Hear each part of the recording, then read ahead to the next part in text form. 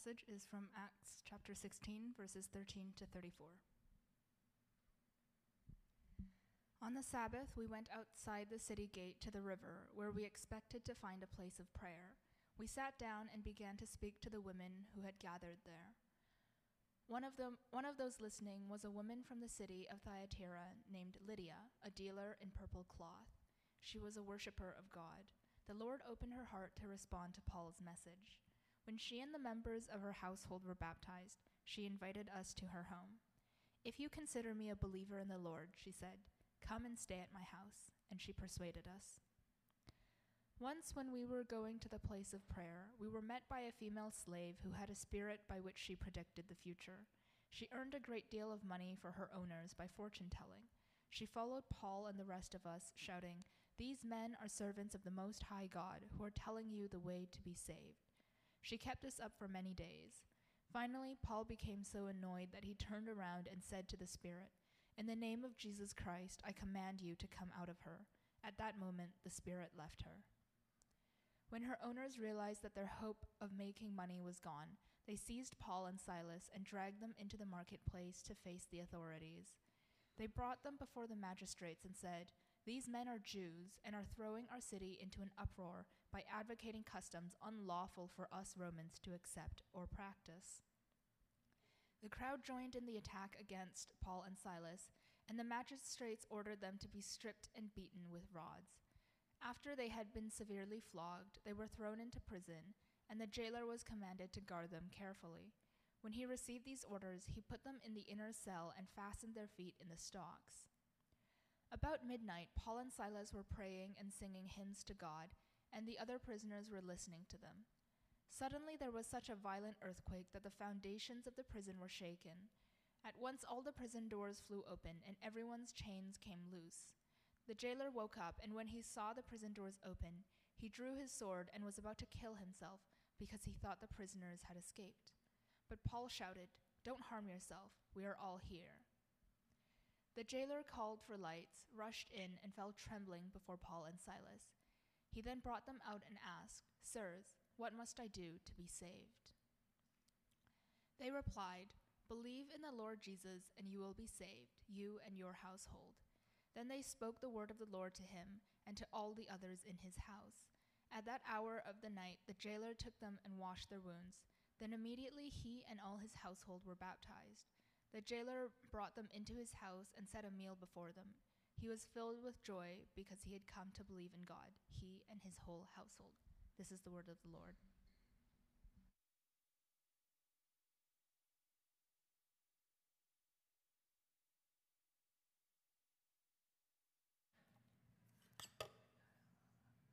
All right. Hello, church. It's good to be back with you on this Mother's Day service on this Sunday.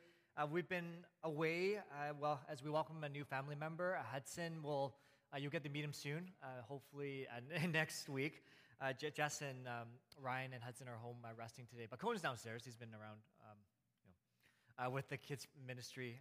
But yeah, it's been good to be with our family, spending time with them. But we've missed you as a church, worshiping together. So really happy to be back and to bring God's message to you, with you this morning. And happy Mother's Day on this Sunday. And I'm fully aware, our leadership and our church are fully aware that this day could be tough for some of you.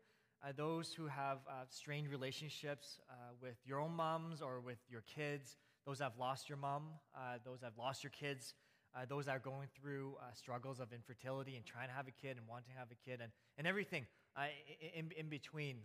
And my heart, especially with those this morning that are hurting, thinking about mistakes that they've made in the past as they struggled with relationships and also with pregnancies as well. So we're fully aware on this Mother's Day Sunday that it is joyful as we celebrate motherhood and all our mother figures that we have in our lives, but we also know that it comes tough for many of you, and we just want to acknowledge that.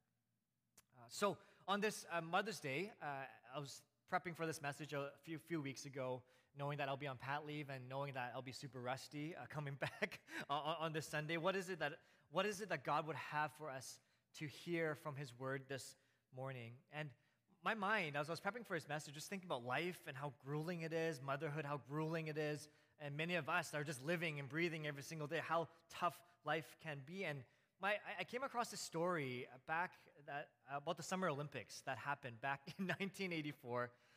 It was back in Los Angeles. Maybe some of you would remember this. Canada did pretty well, winning 10 golds, 18 silvers, and 16 bronze medals that year. But the highlight of that year was that it was the first time in Olympic history that the women were allowed to race the marathon distance. It was the first time that this event was ever happened, and they had a big ceremony. The women from all the different countries were bearing their flags before the actual race. They're representing their nation.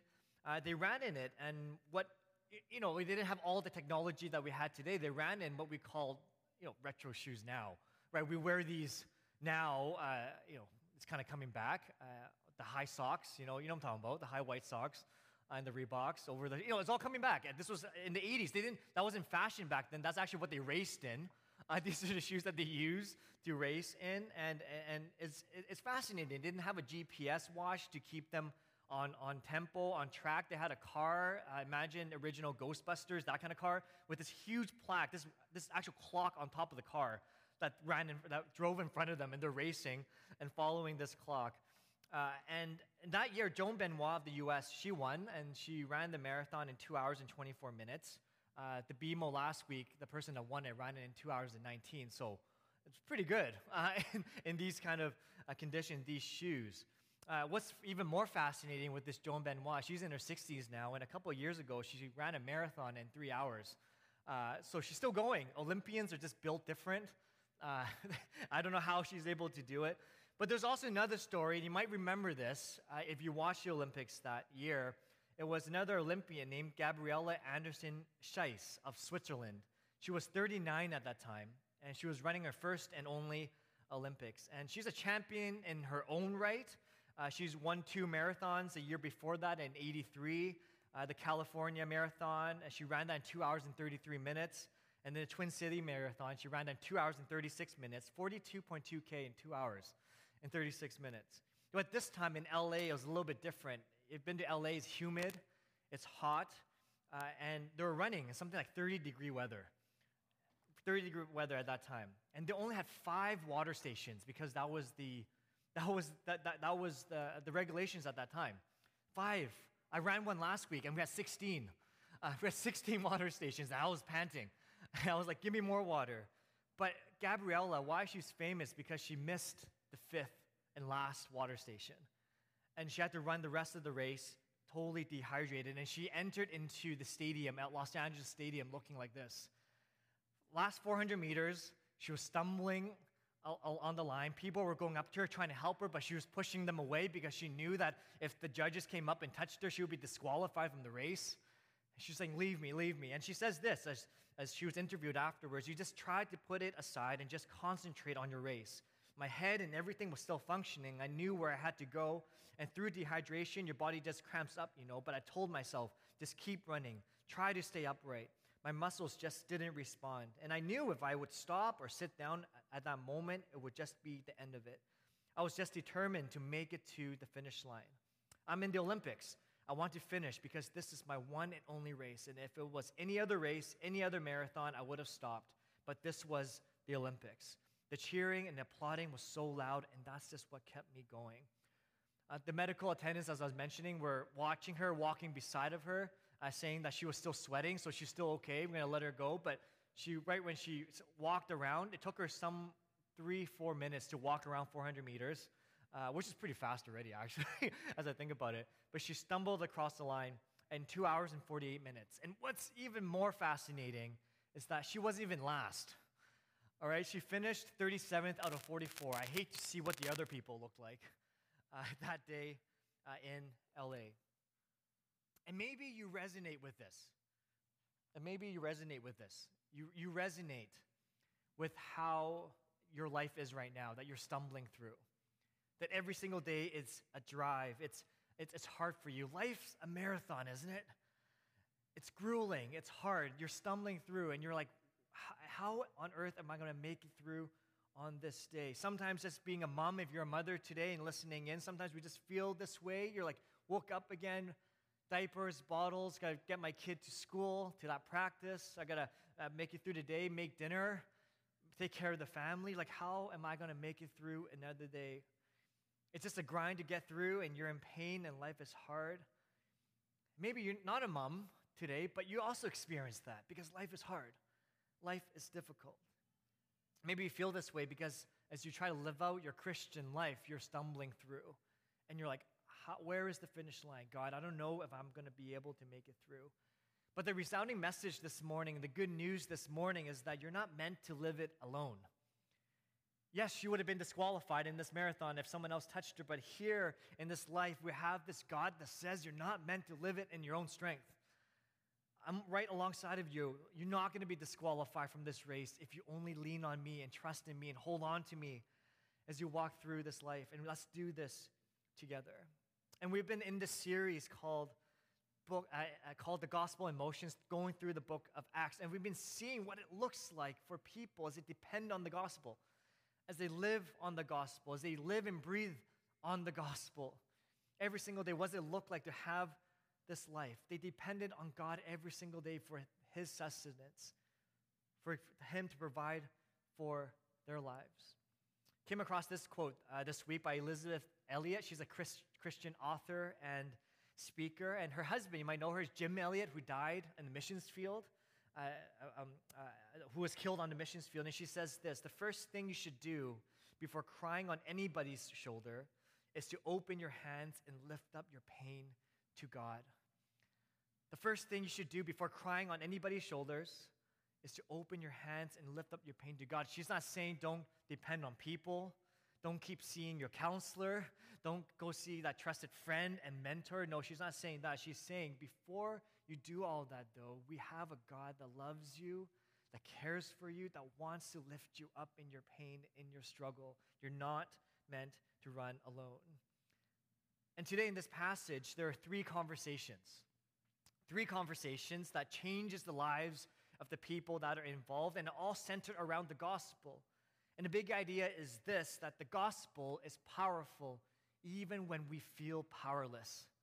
The gospel is powerful even when we feel powerless. The gospel is able to change lives. The gospel is able to do immeasurably more than what you could ever think because of the God who's behind the gospel, and the gospel that we follow and that we live out and we breathe, that gives us breath in our lives. And how many of us, maybe this morning, as maybe you felt like that was you, stumbling across the track. That was you stumbling out of bed this morning. You stumbling into the sanctuary, out of your car, out of the bus, into this place this morning. How many of us have felt and are currently feeling powerless? Feeling like we have no energy, feeling like we don't have enough breath and energy for the day, that we don't have enough to make it through. But we're reminded today the gospel is powerful, is sufficient to bring life to even the most hard person, the person that's feeling out of it, that God is able to resuscitate us and give us new life and new breath, no matter how tired and how powerless we're feeling this morning. And the gospel is powerful enough to change the people. And the conversations today, the three conversations, is all revolved around evangelism. And you might have seen that theme throughout the book of Acts. Like, that's what this book of Acts is about. Every single conversation is the evangelism kind of conversation. The gospel is filled in them. And if you're not a Christian this morning, you're like, there you go again. I came on this Sunday and you're talking about evangelism, you Christians, always trying to beat the Bible into me. You're always trying to evangelize me. And that's the thing about Christians, right? They're always trying to convert me. They're always trying to convert me. And I'm going to be lying if I'm saying, yes, that's kind of true. That's true. There's no other way to say it, really. But maybe if you kind of think about it from the Christian's perspective, try to think about it from the other perspective, maybe it might just make sense. Because if Jesus really is who he says he is, and we believe he is the one who rose from the dead, and he is alive today, and that he's seated in the right hand of God in heaven, he was sent to bring salvation and new life. If we believe all of that to be true, then how can we not share that? And how can we not tell you? We'll give you space and time. We all have friends and family that aren't Christian. We'll give space and time. But if we really didn't want you to know this, then this morning for us as Christians, we ought to ask ourselves, do we really believe it? If we don't really want to tell people, if we don't really want to share it, we have to ask ourselves that honest question, the difficult question of, do we really believe this? Because the book of Acts, we see through the entire book, a whole book of people that believe this. They believed in the gospel, believed in the power of resurrection, believed in this Jesus, and they lived that out. And they went forth bringing that message. So here in this section of text today, there's Paul and Silas and Timothy. They're now in Philippi, and they have three kinds of conversations today. One with Lydia, one with a slave girl who had these owners over her, and then there was the jailer. There was the prison guard. And there's something to be learned today, that maybe you're feeling tired and you're powerless, and you're like, there's so much to do in this life. What is it that God calls me to do? We get some hints here this morning, how we can minister and care for the people around us. And you might just find for yourself in these situations how God calls you to act in the same way, that you might find yourself in these very similar conversations. And the first person is Lydia. And we read this in verse 13. On the Sabbath, we went outside the city gate to the river where we expected to find a place of prayer. We sat down and began to speak to the women who had gathered there. And one of those listening was a woman from the city of Thyatira named Lydia, a dealer in purple cloth. Now, what we need to know about purple cloth is that it's rare and it's expensive, so she's well off. She was a worshiper of God. The Lord opened her heart to respond to Paul's message. When she and the members of her household were baptized, she invited us to her home. If you consider me a believer in the Lord, she said, come and stay at my house. And she persuaded us. And that's a theme right in end of 15 there that we see throughout Acts, that when someone believed, they get baptized, that they're joined together, that when they believe as an act of a sign of that belief, they were baptized and showed the world and all around them that this is their new faith. And we see here that Paul and Silas and Timothy, they were going off and they wanted to pray. But they found Lydia in the riverside, she was in this prayer meeting. And she's put together, she's well off, and she seems religious, but she's not yet a believer, because we see later that she says she came to believe, right? So everything about her life seems all put together. It seems like maybe she doesn't need God. But here we see without a doubt that God is the one that opened her heart still. That the gospel is powerful enough to open people's hearts to the message, to God. See, the Lord opened her heart. Yes, it's God that opened her heart, but it was Paul and Silas and Timothy that was part of the conversation. That was part of the movement of God in the Spirit opening up her heart. God was the one who opened her heart, but it was Paul and Timothy who was sharing the message. So don't discount our role as well in God's kingdom in terms of someone's coming to faith. What we learn here in this first conversation is that they're having a conversation beside the riverside, but what is it that they're actually talking about? And maybe you might find yourself caught up in these kind of conversations. In the hustle bustle of life, so many things I could be doing with my faith. What is it that God calls me to do? Maybe this morning for you, since the gospel is powerful enough to open hearts, maybe the call for us and call for you is to stay focused on having spiritual conversations. As you find yourself at school, in your family, in your friends, at work, that maybe these moments for spiritual conversations just come up. Because how does she get saved? She has a spiritual conversation. She has a spiritual conversation with Paul, Silas, and Timothy. So God was the one that opened her heart, but it was Paul, Timothy, and Silas who was part of that conversation, and God allowed them to be a part of that. So for us this morning, and maybe this applies for you and you having a conversation with your kid or kids. Maybe it's your friend or your family, maybe it's coworkers, maybe it's the person on the street. Who around you can you sense that God is opening up their hearts? That you might just be at the right time, in the right place, in the right opportunity for God to use you to have those spiritual conversations with those people, because we can be part of God's salvation work just by simply having a conversation. Not to have all the answers, not to be a dictionary and to be full of Bible knowledge and to have every single answer. No, it's to walk with someone and to discover it together and to have these kind of spiritual conversations. And what do these conversations look like? We don't know. We just know that they were talking, but maybe they're asking about the meaning of life. Like, what is life all about? Maybe they're asking questions like, is there really a God? is there really a Jesus? Did you hear about him? And then Paul and Timothy and Silas, well, let me tell you about this Jesus.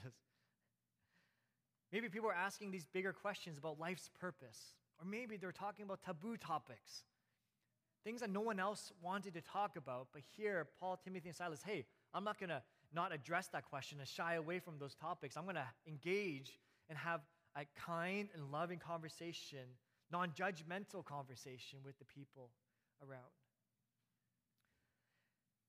It makes me think of a conversation or conversations I've been having with someone in our congregation over the last half a year or so. And every single time I have a meeting with him, it's been quite amazing because he'll be like, hey, before we can get into the material, before we can go through this book study, hey, I have a whole bunch of questions. He pulls out his phone and is, oh, listen, I'm like, here we go. Who is God? How do we know God is real? Can you explain to me the Trinity? Like, how can Jesus be God and Spirit be God? And how does that all work? Like, miracles? Like, what's the purpose of miracles? Like, Jonah and the whale? Like, what? Everything. Like, what's your stance on the Bible? And what's the stance on creation? What's your stance on sex? What's your stance on homosexuality? What's your stance? It just keeps going on and on. I'm like, whoa, calm down here. In that moment, I'm reminded that we're called to have a spiritual conversation, not to have all the answers, but to engage and to address and be like, hey, let's discover this together. Let's discover this together, because in these spiritual conversations, God allows himself to be known. God allows himself to be found. And it's been a joy to watch this now brother in Christ grow and to receive Jesus and be part of our church and our family here. You never know what could happen just from having these conversations, by being present and by not shunning the questions away. Because in the church, in this place, if we're not safe enough to have these conversations, where else can we have these kind of conversations? And to be honest and to say, I don't know, but I am willing to discover them with you. What I love in this passage here is that it reminds me of myself and all the Christians in this space here now tuning in, that all Christians, we've all benefited from spiritual conversations. But other people that we asked these sort of questions that provided answers that were sufficient and some that were a little bit short, but we discovered it together. And sometimes I've learned later on that some of my mentors on purpose didn't answer the question fully so that I will go discover it for myself. It's like, what, you know the answer? Why didn't you just tell me? It's because if I told you, you would just not tried afterwards. But I love this. Lydia, after the gospel opens her heart, she opens her home. There's a response at the end there. That we see that there's a response for us, that we know our hearts are open to the gospel when there's an action for us, when the rest of our lives is open, that we're willing to share in the brokenness. We're willing to share in the messiness. We're willing to share with other people. To say that, hey, my life isn't all together just because I believe in Jesus. I'm still wrestling with this, but hey, let's walk together, walk in the messiness together. Let's live in that space together. The gospel opens up her heart, and she opens up the rest of her life to the people around. And so it ought to be with us, and that's a challenge for us. Maybe it's your physical home that you want to open up to people, but actually it's a call for us. As we receive the gospel today, how can we open up the gospel in our homes to people in our lives? Whether it's you're a mom today and that's to your kids, you're like, I don't know how to teach them, look for these spiritual conversations. They might ask, Cohen asked this, it kind of comes in very subtle parts. He's like, Daddy, are you preaching this morning? I was on the way home. He's like, and it's hilarious at home. Sometimes he just grabs a mic, he just stands on the table, he's like, I'm preaching, everyone, I'm preaching. I'm like, is that what I sound like to you? He's like, I'm preaching, listen to me, I'm preaching, and talking to his sister. I'm like, and afterwards, he's like, hey, Daddy, why do you preach? Right? And that's the little moment. I'm not going to provide like a huge textbook answer, but like, hey, it's because God calls us to share a message. Little moments like that, and I challenge that each and every single one of us, we have moments like that as well. Okay, that's the first conversation. The second one is with the slave girl. Verse 16, once when we were going to the place of prayer, we were met by a female slave who had a spirit by which she predicted the future. She earned a great deal of money for her owners by fortune telling. She followed Paul and the rest of us, shouting, "These men are the servants of the Most High God who are telling you the way to be saved." She kept this up for many days. Finally, Paul became so annoyed that he turned around and said to the spirit, "In the name of Christ Jesus, I command you to come out of her." At that moment, the spirit left her. So you might be feeling powerless. You're like, what is it that I'm meant to do with life? I don't have enough energy. Maybe it's to focus on these spiritual conversations that come here. But here, maybe second for us is to help people that are stuck spiritually and physically. Maybe that's your challenge this morning. Here we meet this slave girl who's the opposite of Lydia. Lydia, who was put together, who was wealthy, who seems like she had everything all set before her, but she needed Jesus. She needed God. We meet the slave girl who was the opposite. She's probably younger. She has a demon, and she's also a physical slave. This means that she's not just spiritually enslaved, but she's physically also not doing very well. She's taken advantage of, and she's not on her way to a prayer meeting. She's going off prophesying and saying these sorts of things. And maybe she didn't even have interest in going to a prayer meeting. She didn't want anything to do with that. She didn't have control over her life. But look what happens. Paul prays for her. Not out of love, I would say. It seems like not out of love, but kind of out of annoyance. Out of annoyance. Prays for her because he's annoyed. Paul didn't do it caringly and tenderly like, we want to imagine. Every time we share the gospel, we're praying for someone caringly and tenderly or full of compassion. He didn't say because the text here doesn't say Paul was so full of compassion and love and gentleness and kindness, he turned around and prayed for her. No, because he was annoyed. He's like, he was annoyed. Verse 18, became so annoyed that he turned around. The Greek translation of the word annoyed is annoyed. All right? Like he was annoyed. He didn't want to be there. He was annoyed. He didn't want to hear her speak anymore. Turned around, but this is important. Didn't rebuke her, okay? Didn't rebuke the person, rebuke the spirit. That's really important. Rebuke the spirit, the evil spirit that was inside of her. He wasn't annoyed at her, but the spirit that he knew was in her and freed her at that moment. And this is encouraging in maybe more than a few ways, but for me, for those moments where maybe I feel like this, right? I'm annoyed. I'm like, God, I don't know if this is an opportunity. I'm tired. I'm out of it. I don't want to do it. But here, Paul kind of prays this annoyed prayer, and this annoyed prayer changes someone's life and frees someone from spiritual and physical bondage. Because how does she get saved? She just gets delivered from the situation, from this prayer, from Paul, who's annoyed. That even in our tiredness, even when we're giving out of our emptiness, even when we're doing things out of our annoyance, as sinful and as bad as that can be, God can still act. And God can still move because the gospel does not depend on me, but it depends on our God. The gospel is powerful even though we feel powerless. That it is God who is moving and acting. The gospel is powerful enough to free.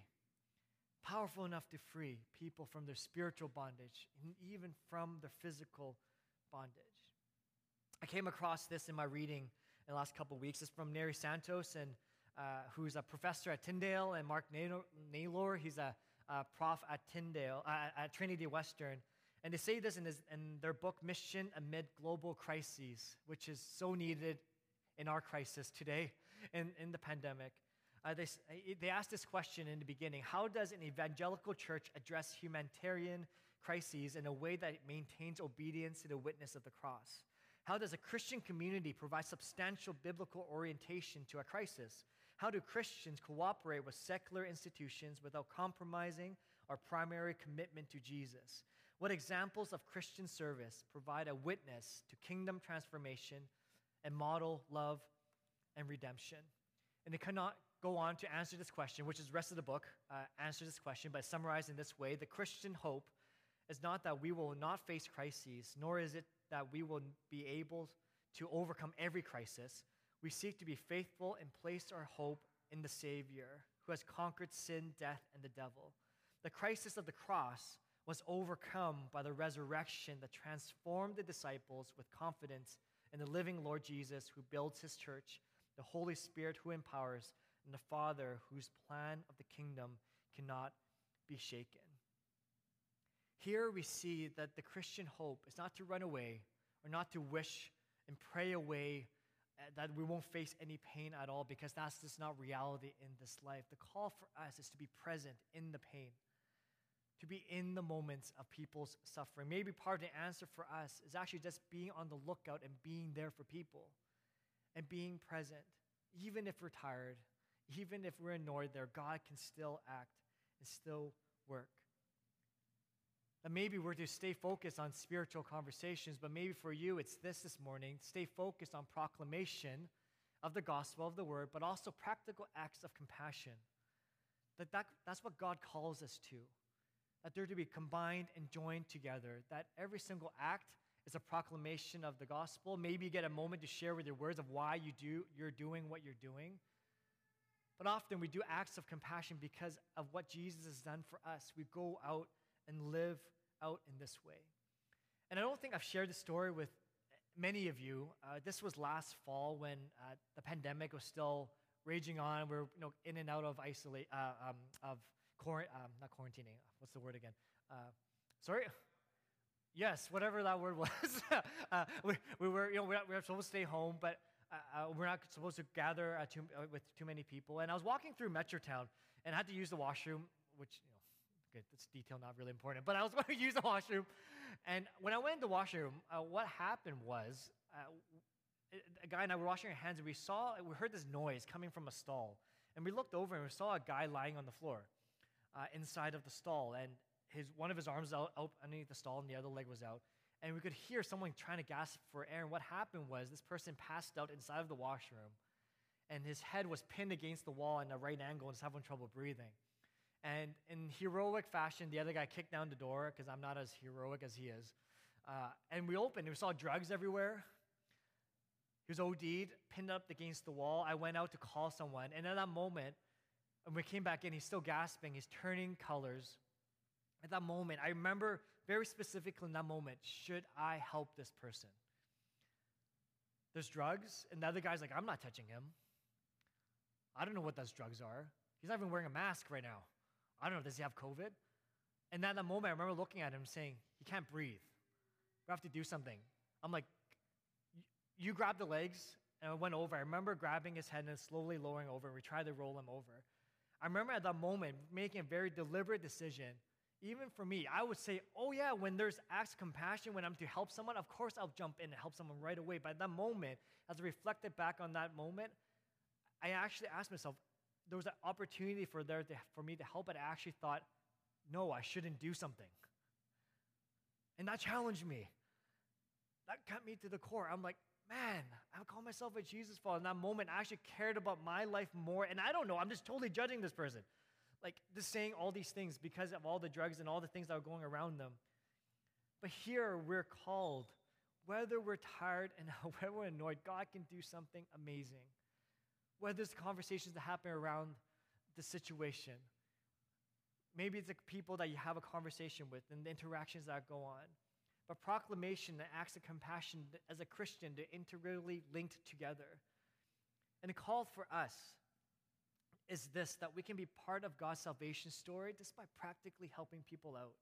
It doesn't have to be as drastic as that story.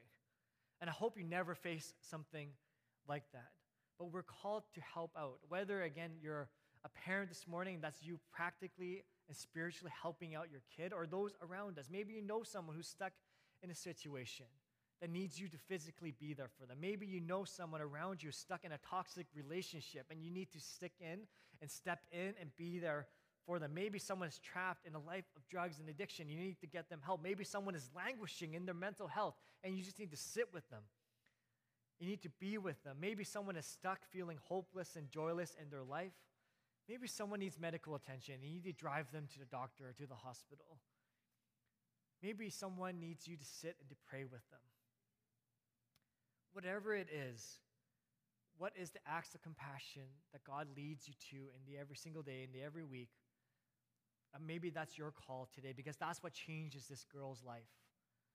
That's what frees her from that short interaction, from that short moment of prayer. Maybe we all know people that need help from their situation. And again, in those moments, it's not us who saves. It's the gospel that changes someone's life, that calls us and moves us into action, that changes us. We're part of God's work, but God is the one that saves. thirdly, we see here, there's the prison guard that gets changed. The prison guard gets changed. So Lydia gets saved. The slave girl gets delivered from what's binding her, and she gets saved. Now there's the prison guard, and the disciples, they're on their way, caring for people, and then they end up in prison, which they often do for living out the gospel. But what happened? They're doing such good things. Why would they put in the gospel? Well, the owners, they weren't very happy because this girl lost the gift of prophesying, and that's how they're making money. So they weren't interested in the salvation that this girl just received, but they're interested in the money that they could make her. And it's not the first time in the Bible that Christians were told to leave something because they did something good. Remember, Jesus drove out the demons, and they all went to the pigs, and all the pigs went off the cliff. And then they're like, hey, Jesus, you just cost us a lot of pigs. So, and also what Jesus did was, kind of scary. So can you leave town? Often that's what happens when Christians go in and do something good. People don't recognize it as good.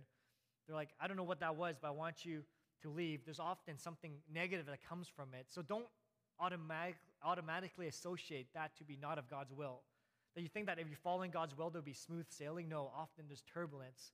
As the disciples here, that happens to the disciples here, because Paul and Silas, they get put into prison. I don't know what happened to Timothy here. Maybe he snuck out. Maybe it's because they didn't arrest him because of his citizenship. Maybe that's something that some of the commentaries say.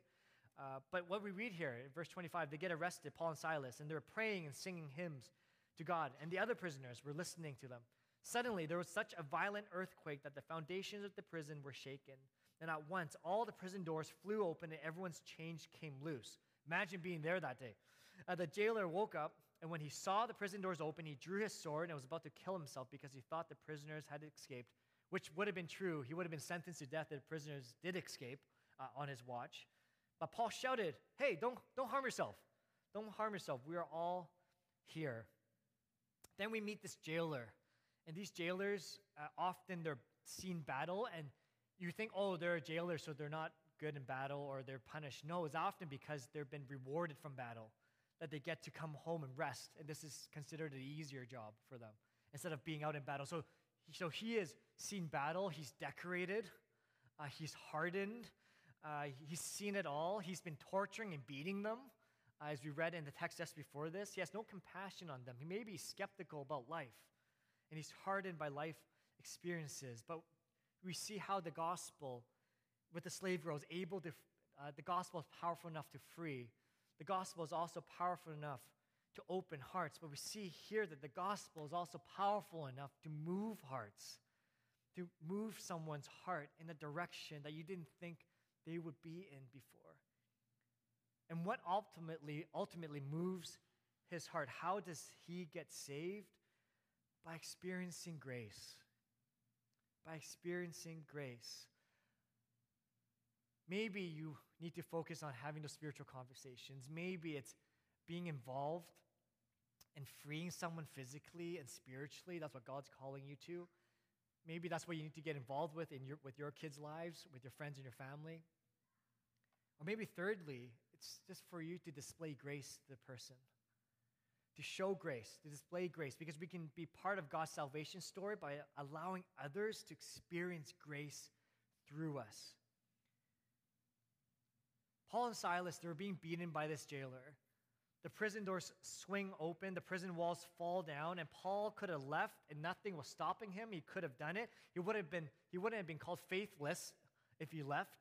This God opened a way there. We saw this with Peter, right? A few chapters down back in Acts 12. The same thing happened, and Peter's like, he's like, he left. He left, but why did Paul stay? Why did Paul stay in a tough situation, a place where the prison guard that still wanted to beat him and ultimately was torturing him? Because Paul knew he had a tremendous sense of calling and identity and hope and purpose and knowing where he's supposed to be. Paul knew he was meant to be in Philippi for a reason. Paul knew that he was there to do God's will, even in that moment of opportunity, which he'll be free later. In this moment of opportunity, he sees a moment for escape, but no, he sees a moment to display grace, which is he's called to. Moment to display grace to the jailer. Because in verse 29, the jailer called for lights and rushed in and fell trembling before Paul and Silas. And because Paul and Silas didn't leave, I don't know about the others, they seem to all stay because they're just in shock altogether. Verse 30, he was brought to them and asked, "Sirs, what must I do to be saved?" And they replied, "Believe in the Lord Jesus, and you will be saved, you and your whole household." This moment of grace, this person that was just beating him a moment ago, and he's probably super annoyed as well, this prison guard, because he's beating him, and they're all chained up, and they're still singing hymns, still worshiping God with open wounds. This prison guard falls back in front of Paul and Silas and says, what must I do? Why are you displaying grace to me even though I'm doing this to you? Their moment of grace displayed who this God is that they believed in. And what must I do? What was their answer? Believe in the Lord Jesus. Believe in the Lord Jesus. How can this be the best answer for being rescued? Just think about how strange of an answer that is. In that moment coming, what must I do to be saved? I don't know if some commentators are challenging this question. They don't know if the prison guard is saying, hey, what must I do to be saved from me being executed because prison doors are open and free on my watch? Or maybe he's also asking, what must I do to be saved spiritually because he's seen their life of grace? Maybe it's both. But no matter what the question is, the answer is the same. It's Jesus. Very Sunday school-like. But it's Jesus. Jesus is the answer to every problem in our lives. Jesus is the answer to the world today. Jesus is the answer to our guilt and our shame and the mistakes that we've made because you've tried to forget about it. You've tried to work it away, to numb it away, but it hasn't worked. Jesus is the answer to the past mistakes that we've made. Jesus is the answer to our relational problems because we've tried again. We depend on our own strength, but we've fallen short. We keep yelling. We keep being angry. We keep doing the things that we do not want to do. But Jesus is the answer because he calls us to something different. He gives us power to do something different. He gives us power in the moments of powerlessness. He gives us hope in the moments of hopelessness. Jesus is the answer in that moment of that terminal illness when you're told of that answer, that you still have that hope that's no other, that's shaken, that even though your life is fading away and you're coming down to your last breath, that you still have this joy and this hope inside of you. Why? Because Jesus is the answer to our sin that separates us from Jesus, from the death that we're going to die. We now live in him forever because of this Jesus. Jesus is the answer. So, then they spoke the word of God to him, maybe what I just shared, to all the others in his house. And at that hour at night, the jailer took them and washed their wounds. Then immediately he and all his household were baptized. That theme again. The jailer brought them into his house and set a meal before them. He was filled with joy because he had come to believe in God, he and his whole household. He was filled with joy. Don't we all need more of that today, this morning? This joy that comes from the gospel. As we come to the end of this text, why are these three conversations recorded for us? Why are these three conversations recorded? And I believe this to the core of my being, that the gospel is for everyone. The gospel is powerful when we feel powerless. The gospel is enough for us. The gospel changes lives. You see, you never know what acts of grace would do to the hearts of the people that you're listening, encountering to. Whether you're a mom listening in this morning and you're like, how on earth I'm going to raise this child?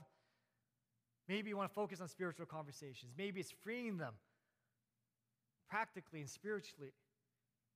Maybe it's displaying grace when they spill the milk 10 times, 15 times, 20 times, over and over and over again.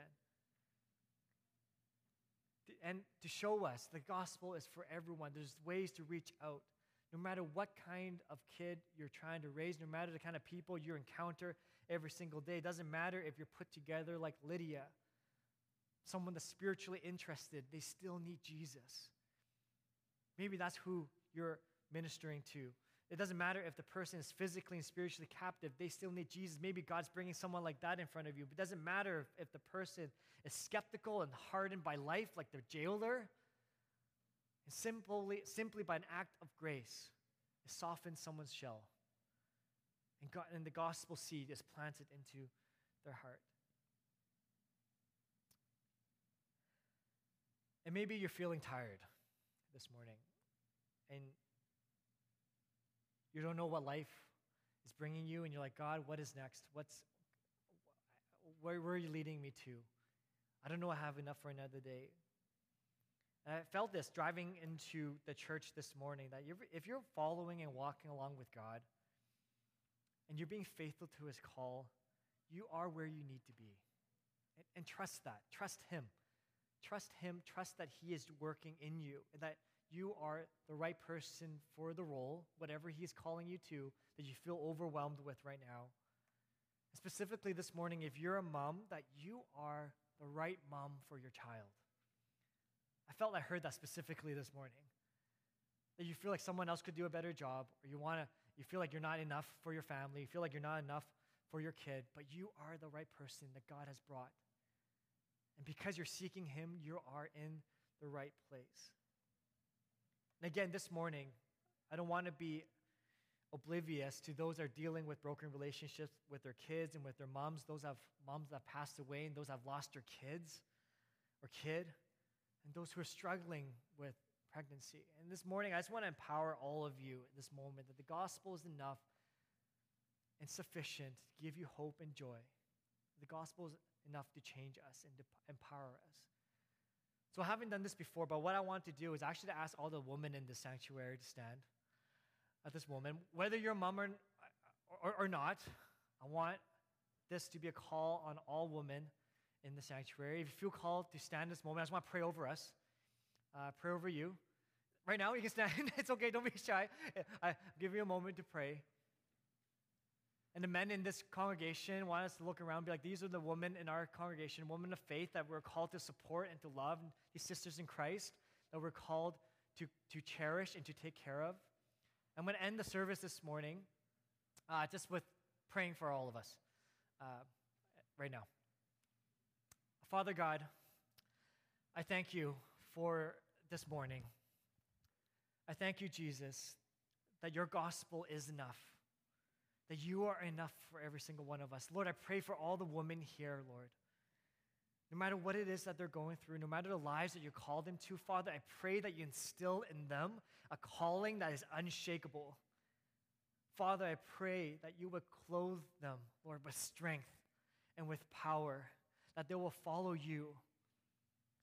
Lord, before you call us to anything, whether it's motherhood, whether it's to our roles, whether it's to any mentorship and relationship, whether it's to any sort of calling in this world, God, your first calling to us is to follow you. So, Father, I pray for these women, Lord, that they will follow you fiercely and unwaveringly, that they will know you and hear the voice of the Father who calls them to his arms and say that they're loved and they're known. At this moment, Lord, I pray for the moms that are taking care of their kids at home and here. I pray, Lord, that you would empower them and strengthen them and give them, Lord, a grace and not to be so hard on themselves, to know that they're doing the best that they can. Father, I pray, Lord, that those are struggling with infertility, with loss. Lord, I pray that you will comfort them, that you would be sufficient for them. Lord, I pray, Lord, that that have strained relationships with their mom or with their kids. Father, I pray for healing, that you would bring closure, that you would bring healing in those relationships in Jesus' name, that you would put together, Lord, and do what only you can do, even though it seems impossible. So, Father, for all these women in this place, may we all support and pray for them, knowing, God, that you're calling them closer into you. We thank you for them and for the woman that you've created them to be. In Jesus' name we pray. Amen.